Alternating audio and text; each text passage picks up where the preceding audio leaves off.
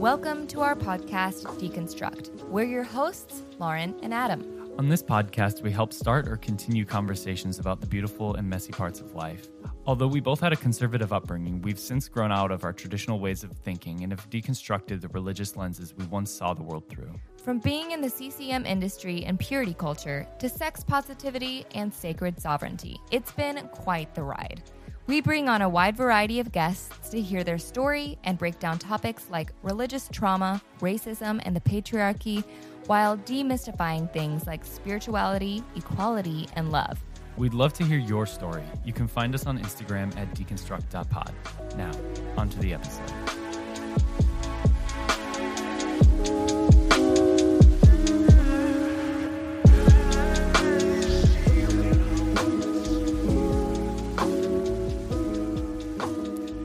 Hello, everyone. Welcome back to the podcast. Today we have Mimi Cole. She is a graduate student currently pursuing her master's degree in clinical rehabilitation and mental health counseling.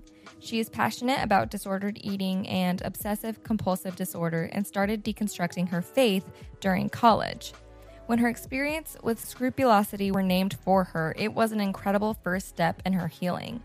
She's continuing to do a lot of work around what she wants spirituality to look like in her life and to heal from the religious trauma of being in a constant state of hypervigilance and being afraid of hell. And I know a lot of people can relate, but Mimi, welcome to the podcast. Thank you so much for having me on. We're so excited to have you on. I know this episode's coming out first, and then the episode with me and you on your podcast is coming out after. So, everyone gets a lot of Mimi and Lauren. But yeah, we're excited to chat with you, and I'm glad Adam gets to be a part of this one. Yes, I can't wait. Okay, so let's just jump right in and talk about your childhood. We want to know, so what kind of faith did you grow up in? We kind of want to hear like your deconstruction story and kind of what led you up to this point. Yeah, so I grew up going to a non-denominational church as far as I remember. So I guess apparently we went to a Methodist church before when I was like 1 and 2. But my earliest memories are of the non-denominational church that we would continue to go to till I was in college.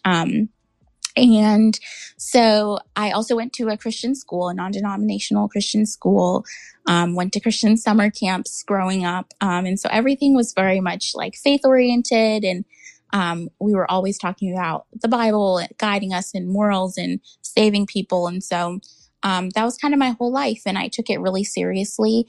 I would go up for the altar calls a lot and like try and get saved again. I thought that it was pretty interesting because my earliest memories, I think I was somewhat secure and happy, but going into middle school and high school, I was kind of more constantly asking for help and confessing and feeling like things were very needed to be very particular. And so I continued on, and I thought it was just a me thing that I was really scared of hell. And I started having intrusive thoughts when I was 14, like scary images of hell. And I thought, maybe I need to confess more. Maybe I need to do better at faith. And so I isolated a lot. I was very obsessive about reading my Bible every single day, multiple times a day and for hours at a time. And if I wasn't reading my Bible, I was like, I should be praying continuously. I should be doing this and that. And eventually it got so debilitating that I couldn't concentrate so well on relationships with other people. And I started getting so panicky and worried about hell that I wasn't living in the present moment. And so, I think a lot of people's deconstruction journeys don't happen all of a sudden, and it didn't really happen all of a sudden for me. Yeah. But I started thinking to myself, I can live in this constant panic and this constant fear, or I can maybe choose to kind of a whole opposite approach and just not do this whole thing anymore. Yep. Yeah. There wasn't much of an in between. Like I could do faith like more flexibly, but I think that makes sense because of how scary it felt to me. And so I played around with stopping going to church every Sunday, and maybe skipping a week here and there. I played around with not reading my Bible every second and, not doing Christian summer camps, asking questions. And slowly but surely, I kind of started to feel a little safer to do that. And it was still really scary, even after years of kind of being able to not go to church or being able to say, that's doesn't fit for me anymore. I still was afraid of the consequences. Wow. Without understanding everything that was happening inside your mind, it seems like you would have looked like the perfect Christian growing up. Like, I can't imagine that looking like anything other than and that's the problem. A really, really committed Christian. And yes. Did you ever get a chance to actually level with anybody about what you were really going through, or was it just like a constant oh no, you're doing fine, it's just people essentially praising you right. for your basically the praising you for having the scrupulosity. I don't even know how to use that word, struggling with scrupulosity, or you basically get praised for that. Oh, definitely. I wasn't a person who shared very much when I was younger with other people because I was so scared of it being something wrong with me and something defective about me. And so I was always thinking, other people seem to have this great faith. And of course, it was praised too. Like people said, you always are in the word and you always are praying.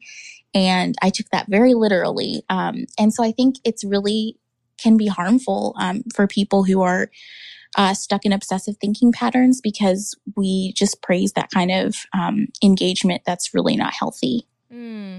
Was it from that same fear that you kept asking to be saved up at the altar? Because I have a similar experience where I was constantly questioning, am I going to heaven? Am I going to heaven? I don't know. I feel like I'm constantly diving in and trying to go deeper into my faith, but every chance I got, I was doing altar calls, and I just felt like it was constantly just like a physical, actual reminder to everybody else in my life that maybe I wasn't where they thought I was. But to me, it was just this constant uncertainty. Was it that fear for you, or was it a need and a want to dive deeper into your faith, or where did that stem from? I think it was that uncertainty, that I couldn't accept uncertainty. And so one of the parts of scrupulosity or OCD in general is just not being able to tolerate uncertainty. And so I also just really felt embarrassed sometimes going up because I was like, what if people think I'm less faithful because I have to do this all the time? Right. But they were always praising you for that too, of being like, the really humble ones are going to go up. And so it's a weird dichotomy kind of navigating that, because the good Christians don't go up, but also the really humble ones do. And so it was really quite an interesting phenomenon. Yeah. It's something that when I first learned about scrupulosity, it immediately clicked with me. I definitely struggled with it for a specific time in my life. It actually was from really young. I actually had it when I was really a kid, from around 8 or 9 to, I struggled with it some in my teen years, but for the most part, I'm thinking through when it eased up for me, and it eased up for me when I started being okay with my quote unquote sinful nature with my boyfriends.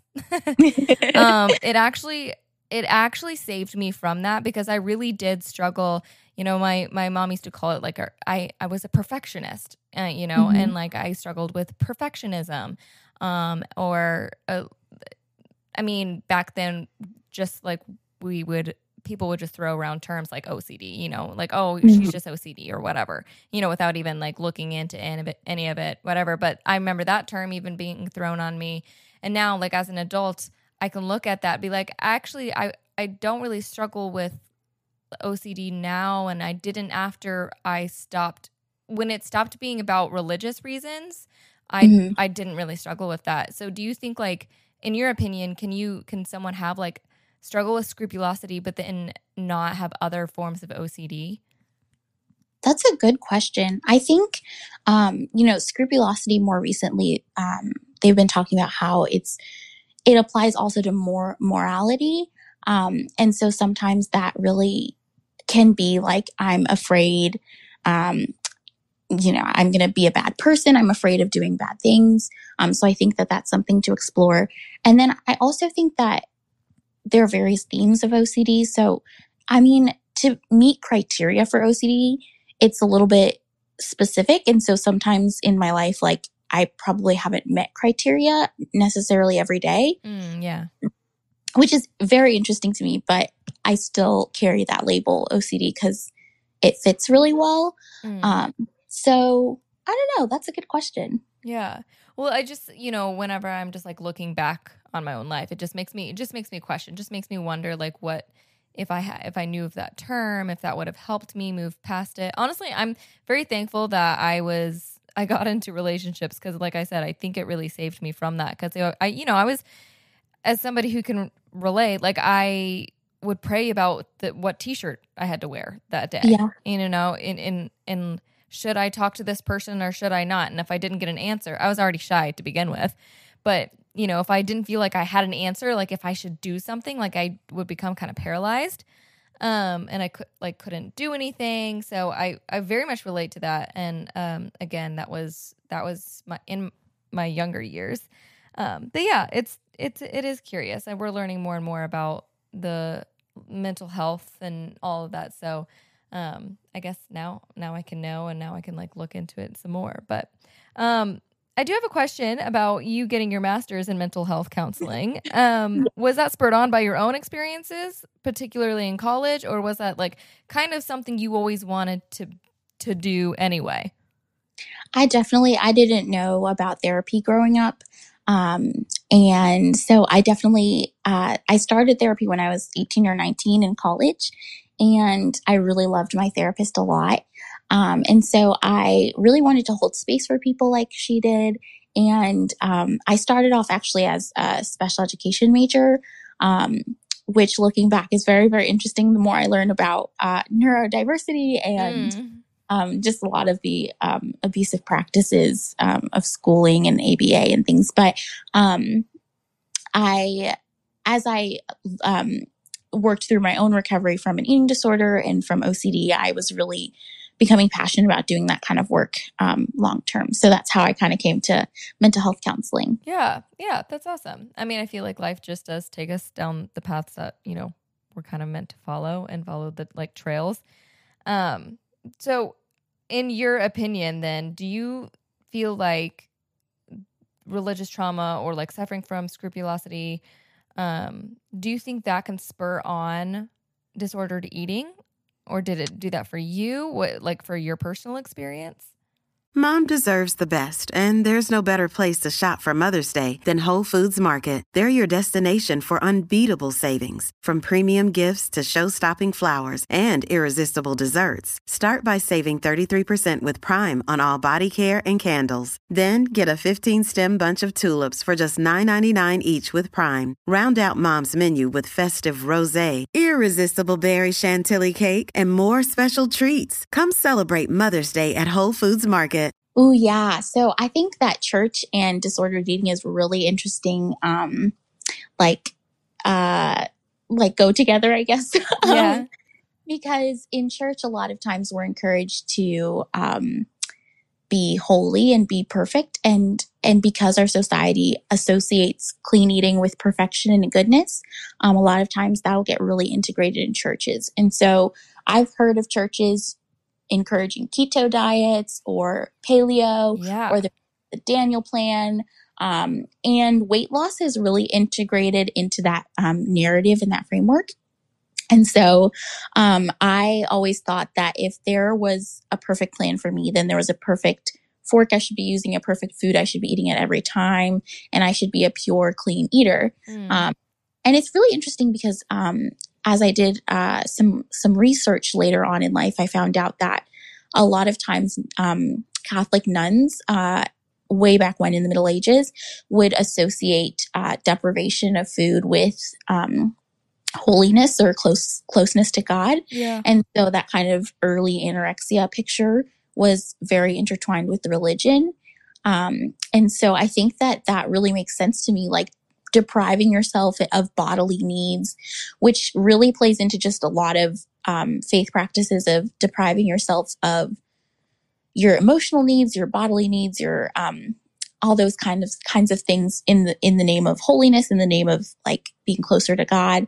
And so it really did play a role for me because I thought that I was eating clean and I was eating pure.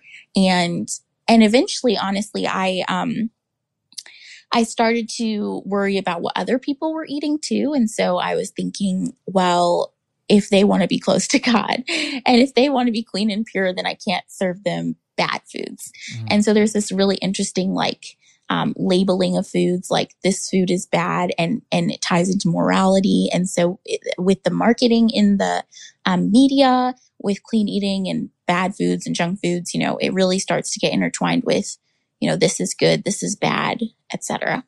Yeah, that is interesting. I mean, even, in the Bible and even other religions do talk about like fasting, water fasting, or food fasting. Yeah. How that can be one of the primary things to bring you to spiritual enlightenment in a time of need and all of that. Yeah. And to look at that from that angle. And also now, whenever you're talking, it made me think like, well, now a lot of the people that I look up to and I, or I follow, or even things that I encourage is like follow delight, like follow pleasure, like, and, till you're like fill yourself up basically with the life's pleasures and like what is sparking your joy, like all of that is like the new.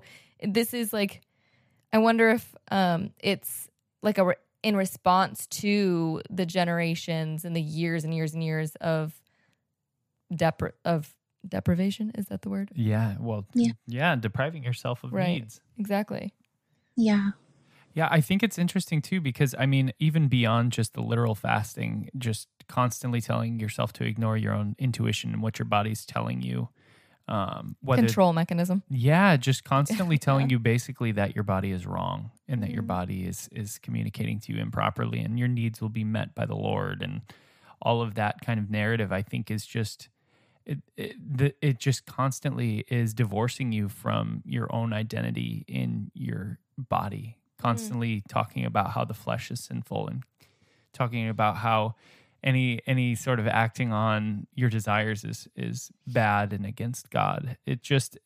I feel like it must all amalgamate into a lot of different just control mechanisms that can become problematic over your own body. Yeah. Definitely. And, I was reading this book called Leaving the Fold, and it's really, really good.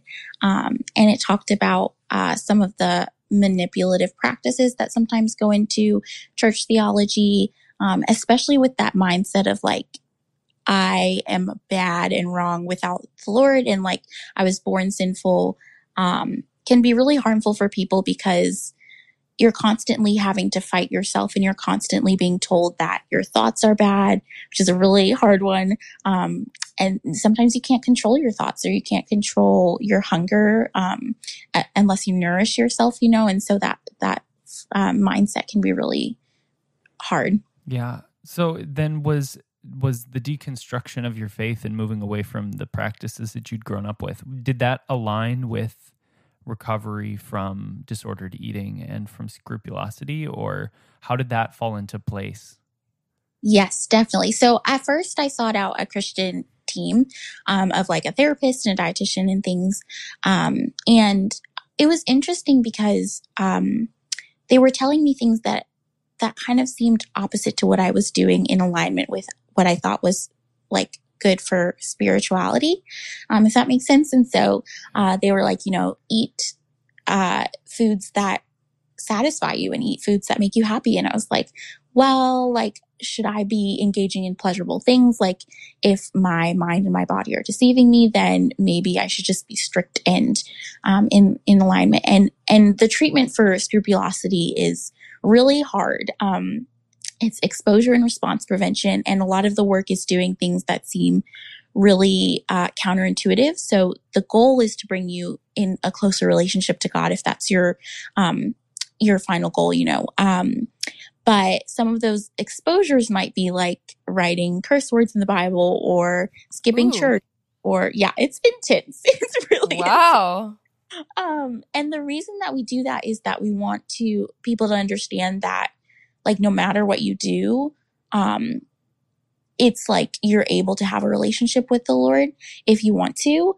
And I think the thing is, like, you're constantly thinking about, for example, curse words when you're reading the Bible, then it's a really good exposure to be able to just actually write them. Because you're already constantly like, I'm thinking this and it's a bad thing. If that makes sense. Yeah, no, that does. And especially when I was first publicly deconstructing, I actually got a message, several messages asking how to go about, like, how do I start deconstructing? I'm just so afraid of hell or punishment or of God, whatever the case may be, just this major fear. And I love the like tactile things to do, like the things to like give people advice, like writing curse words in the Bible or skipping church. I think those are really like, that's awesome. I like mentally took a note of that because that's something that I hear we get asked all the time. Well, and a lot of your journey into deconstruction required that same shock factor. It did. Yeah, I didn't know that one, but I did at the same time do. That is what I did. I started going to a progressive church, and then I decided I didn't want to go to that church anymore. And I also started swearing and playing with what that felt like to me, and like saying little things here and there. And like, honestly, the spiritual practice of saying fuck, it's literally like, I send my friend those memes all the time, but like that, it's a real thing for people, especially if they're coming from like a religious background. Like, it's an actual spiritual practice to like liberate yourself from, within your own mind of like the bondage of like what words are bad and good. And anyway, so I did those things, but I almost didn't know I did them because of me struggling with scrupulosity. So that's interesting that you said that. Like, gives me a better picture of that. Yeah. So, okay, I know we keep on saying disordered eating, right? And that is the way but for those who may not know, maybe they, grew up hearing eating disorder, having an eating disorder versus disordered eating. Can you tell the listeners, like, why do we use the term disordered eating over having an eating disorder? Yeah, I mean, I use both terms. I think one thing that's important to point out is that eating disorder criteria can be really narrow. And so sometimes you might not fit criteria for a diagnosable eating disorder, but still be really struggling with eating disorder behaviors. And so disordered eating is a little more of an inclusive term to the vast, like, great amount of people who are struggling. Yeah. And then I think it's important too, because it's kind of a good entryway for people to say, like, I'm struggling. Sometimes people say I'm struggling with my relationship with food. And that feels more approachable. Approachable and like resonates with more people than saying like, oh no, I don't have an eating disorder. Like, I'm not thin or I don't purge every day. Right. And really not what an eating disorder necessarily is. It can be. Yeah. But it's really, it really affects millions of people in lots of different body sizes, gender identities, religions, etc. Yeah. No, I love that. It gives it passive language, which I think is really important in a lot of these conversations. Whether it's the way that you're approaching conversations with those that are questioning what it is you're deconstructing and the way you're moving, or just the way that you speak to yourself about the things that you're struggling with, or the ways that you're growing even. Definitely. Yeah, it's really interesting to think about like the language that we use and how that either invites people into a different story or excludes people. Yeah. And we're definitely going to have a trigger warning, obviously, for the beginning of this episode, because, I do want to ask some questions that might be like hard for some people to hear, or they may not want to even like, listen to the episode, and that's fine.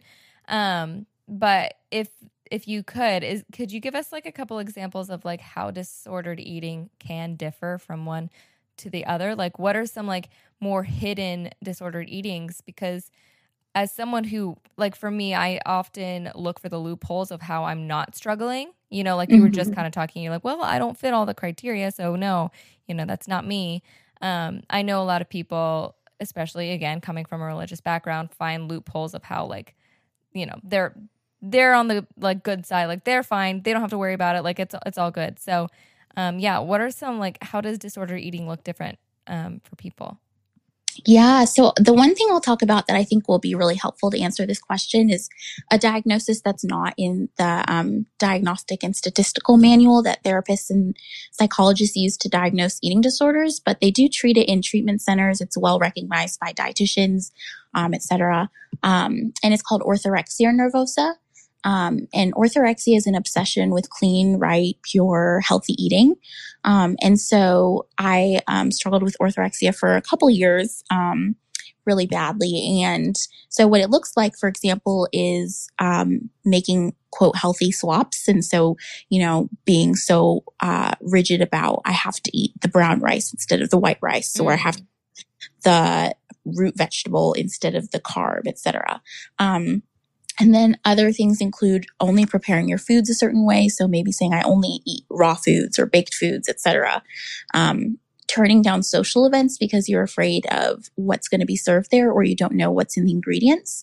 And it can make you really doubtful. So you might say like, are you sure that doesn't have, you know, white flour in it or refined flour or something? Cutting out food groups like carbs or fried foods is not a food group, but cutting out ways of things being prepared, and reading labels for a long time. I know I spent like hours in grocery stores reading labels, and just honestly having a relationship with food that's rigid and that affects, you know, your cognition. So you're constantly thinking about, am I going to be a bad person for eating this, or am I a good person for eating that? Judging people based on what they eat, etc. Yeah, that's interesting. You know, I mean, I think you know, but Adam and I do eat plant based, and that's just a personal choice, an ethical choice we made like 5.5 years ago. And it is interesting because especially when you first, you know, choose to go plant based or you know whatever. You do have to read ingredients and or if you choose to do that, whatever. But it's literally the reason why I choose to eat honey because it is not vegan. You know, it's not like it doesn't perfectly fit the bill.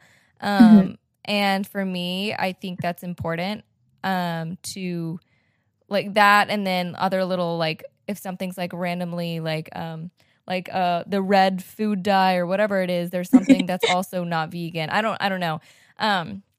I do not worry about that. I do not stress about that. I think when I first, you know, went vegan, it was a lot of that. I was very excited about it. So of course I had that going on for me, but it was just like a clean, that like what you were saying, like kind of, I was like hyper fixating on like it being pure, like this, like the purity of the vegan food or whatever it was I was consuming.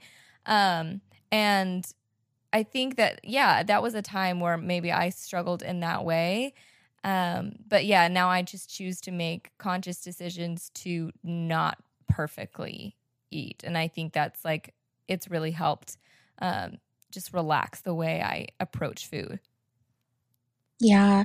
And it's really a lot about flexibility and intention, right? So if someone's at a pizza place and they choose a salad, maybe they're craving a salad that day, and that's fine. As long as it's not about, I can't have that because I don't want to gain weight, or I can't have that because I'm afraid of being a bad person. And so really equating that morality with the food that we eat and the ways that we nourish our bodies and pleasure ourselves can be harmful. Yeah, for sure. You know, I love your Instagram. So you know, I'm always like, I'm scrolling through your Instagram on the Deconstruct page. I'm always like stalking everybody on that page. But yeah, so I love the work that you do and everything that you are, all your graphics are so great. They're digestible and informative. So you do a really great job. And one of the things that, you talk about is, weight and how it's not a good indicator of recovery. And can you explain like why that's true? Yeah, thank you. I love Instagram, so it's really a great space for me for the most part. So weight, the BMI was created by, I believe either a physician or a mathematician, but he wasn't like a medical doctor. And it was meant to collect, like data about just like, what people's weights were and stuff. Mm-hmm. And so, for example, weight and height just tells you a number. It really doesn't tell you about your lab works. It doesn't tell you what you're eating or how much you're eating. It doesn't tell you your bone density or your amount of exercise or movement. So it really doesn't tell us much except for this number that we keep using a lot to tell people's health. Another thing about health that is really important is that people should be respected no matter if they're healthy or not, and consider that access to health can be really limited, especially that ideal picture of health. And so we've started to equate thinness with health a lot because it's actually rooted in a lot of racial inequities. And so what that means is basically that people wanted a way to differentiate themselves. So for example, like some races are healthy at higher weights than other races. And so people said like, oh, I noticed that African Americans, for example, are a little larger.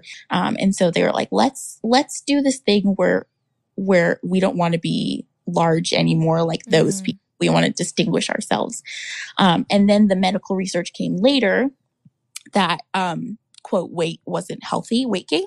But a lot of problems with that is the way the studies are done. So long-term weight loss isn't very effective. It's about 5% effective. And that doesn't account for like, how are you maintaining your lower weight, which is probably going on different diets or over exercising, maybe having an eating disorder. And then also with access to health, for example. So chronic illness means that sometimes you might not ever achieve that perfect picture of health. Or you can be really healthy in a larger body, and that's like perfectly okay. But I think we're moving away from this idea that like, oh, you can be fat and healthy, and then you can be respected because you're healthy. Because this idea of like health is really exclusionary sometimes. How do you think we should better include all genders into this conversation? Because it's been so focused on women, but we know all humans can suffer from disordered eating. So how do we best include everyone?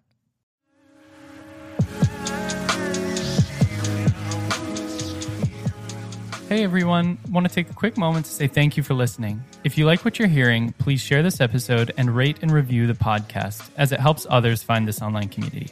Thanks so much. Now back to the episode. Yeah, I mean, including people in research because we really value research as a society sometimes, which is very interesting. Like, I think, people will say, oh, like this research backs up weight loss, but this research also backs up like vaccines. And then people are like, oh no, like it backs up one, but not the other. Right. So I think including people in research. So having more trans and non-binary people in academia and in research and funded for studies. I think it's important to think about body image and the specific ways that it affects trans and non-binary people and LGBTQ plus individuals. And so thinking about like appearing androgynous, for example, or like how hormone therapy might affect your weight or your appearance, fitting into a binary look, like either a male or female type of look, instead of kind of considering that looking a certain way doesn't make you a certain gender identity. Right. And I think just there was this documentary. I'm trying to think of the name. I'm blanking, but it was really great on Netflix, and it kind of talked about how like we need to hear more experiences of individuals in these communities, because as many LGBTQ plus people as there are in the world is as many experiences of LGBTQ people there are, because everybody's experience is unique and individual. And so it's important to have a lot of representation, both from the perspective of participants in studies and people who are conducting the studies as well. Yeah. Yeah, I love that. What do you think are some of the most important parts of recovery? Ooh, from OCD, eating disorder, or general? Well, it could be in general. I was talking of an eating disorder, but actually you can answer both. Yeah.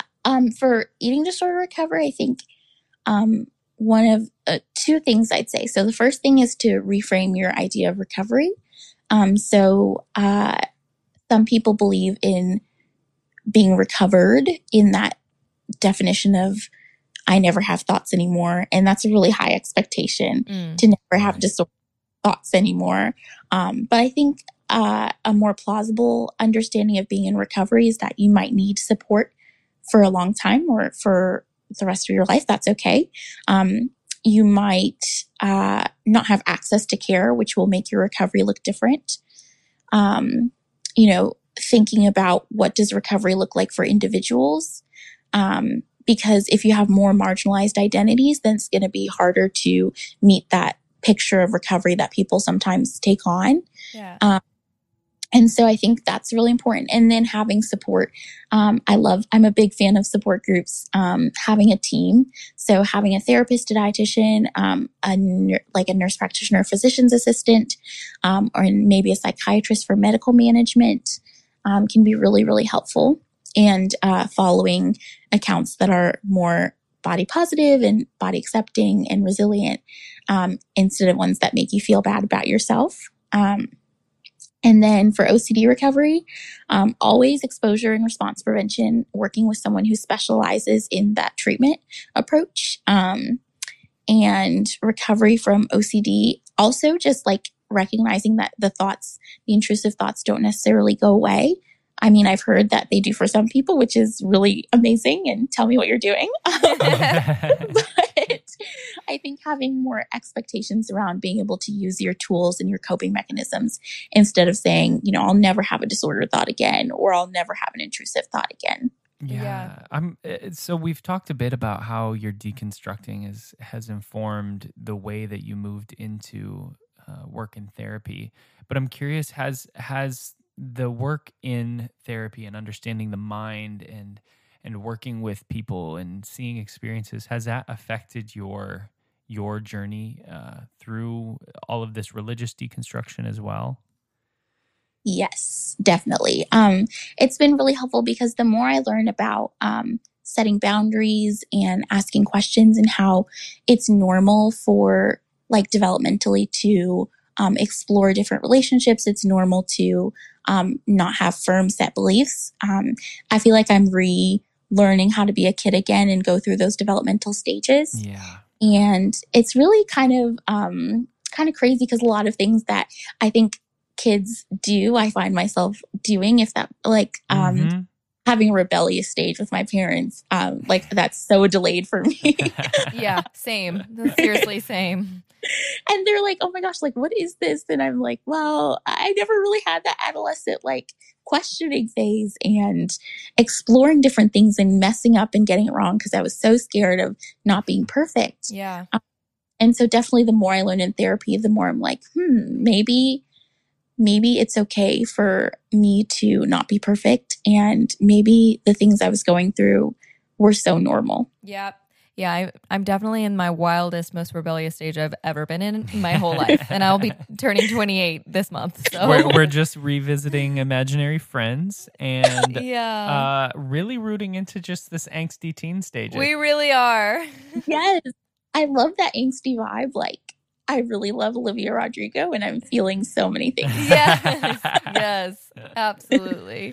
So, okay, then do you still struggle with your fear of hell? Is that something that still comes up for you? Like, how do you navigate that if it still comes up? Oh, definitely. It's interesting because it was really, really scary in my high school and college years. And it was really hard to start doing therapy because I was afraid of letting go of religion and losing security. But the more therapy I did, the more I read about deconstruction work, the more I asked questions and started to get curious about these kinds of things, the more the fear started to kind of fade a little bit. And so I would get really panicky, especially even in when I moved here last year, I would be really anxious about like end times and about the rapture. And so I'd be driving maybe and be like, should I pull over just in case the rapture comes and, something's really scary? Or I'd be in class and think like, should I even complete this test? Because what happens if I need to go be praying or something? And so it was really debilitating. And I started learning how to practice pausing when I had those fears and not doing anything about it.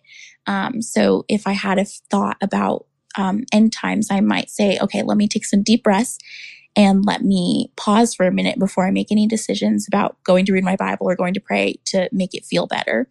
And the more I think you put that distance between the thought and the actions after, the more it becomes a little more peaceful, which is really nice because I never thought that was something that I was really attached to. And then I started questioning, like, there's either heaven or hell, which is such a big binary. And I was like, I don't really want to be like worshiping all day in heaven. So yeah, we've talked about that. I think we talked about that in the episode that will be coming out with you, right? I think we talked about that. I'm like, that doesn't sound quite like hell. I've never heard someone say though that heaven and hell is a gigantic binary. And have you thought about that, Adam? In that, I mean, not in that language. Those words, yeah, because it is. I mean, it is like another. Yeah, there is no alternative option. Which it's just something I talk about more in the idea of a relationship. Most often, just because a lot of the conversations I end up having is like, well, God will never force you into a relationship because that would just be an unhealthy relationship if he was commanding you to love you. And then I'll come back with, well, it's an unhealthy relationship to have you strapped to a torture table and say, love me, or get tortured for the rest of eternity. And I think even that kind of narrative and constantly trying to compare it to heaven and hell or a relationship with God, I think trying to compare those things to the way that we interact with one another here on earth is always inevitably going to lead into a binary, just because I feel like we're still so evolutionarily young that we really only know live, die, happy, sad, pain, or freedom. It's just, I feel like in so many ways we're still just in such a young mind that we don't really have the capability of really processing the idea of anything other than binaries. And I think it's so important that right now in the world we're moving past the need for that, a yes or a no, or a black or a white. And we're really questioning a lot of spiritual realities, and we're questioning the way that we treat one another, and the way that we see and identify one another in the world. It's just, I feel like we are really making healthy steps and actually evolving our species so much just by allowing each other and encouraging each other into stepping into really expanding our understanding of even just something as simple as heaven and hell. Yeah, it's really interesting to think about. And I think we're doing that a lot with like gender. And I think it's being more expanded to other areas, which is great. Yeah, for sure. Okay, I have pretty much one last question for you. It's something that like I like to ask people. But like with the work that you've that you do, whether it's just for you and your personal life, something you've accomplished, or the work that you do, for the community you've built and your Instagram and getting your master's degree. What is some of your proudest moments?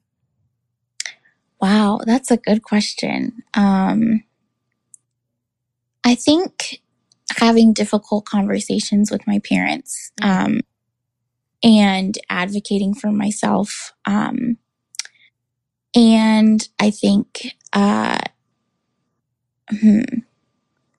say being able to not go to church, for example, or to stand up for myself and be able to say things that maybe my healthiest self should want, but maybe my current self is like, I don't know if that's what I really want, but I'm going to go forward with what I think my healthiest self would want. And so I think also just doing work in therapy, like exposures, has been really, really hard. And I'm really proud of myself for leaning in and trusting the process.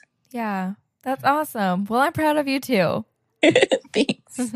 Yeah, those are some hard things. I understand, especially the parent thing. That's very difficult. I was just talking with a friend about that. Actually, in my DMs, I was just chatting with this friend who, when it comes to the parents, it's like you care about them, so that there's grace and space you want to have for them, but also the healing process of not giving a fuck. There's that balance. So yeah, parents are hard. So yeah, I'm proud of you for that. Thank you.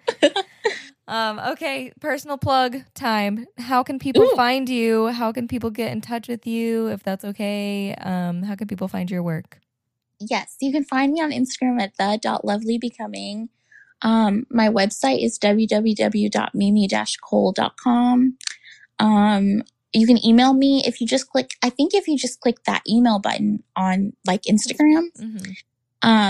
I'm on Twitter too, The Lovely Becoming. So, yeah, lots of fun places. Awesome. Well, always, we will put all the information in the episode about section. Thank you, everyone, for listening. I hope this conversation was helpful, and share it with your friends. Go find Mimi's accounts and go support her in her work. And as always, thank you for listening. We love you. And until next time, bye.